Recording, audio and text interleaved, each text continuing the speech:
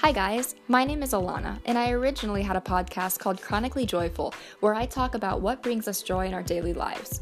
I hope to continue this one, but in the meantime, my dad suggested that I make a podcast where I read my novels and books.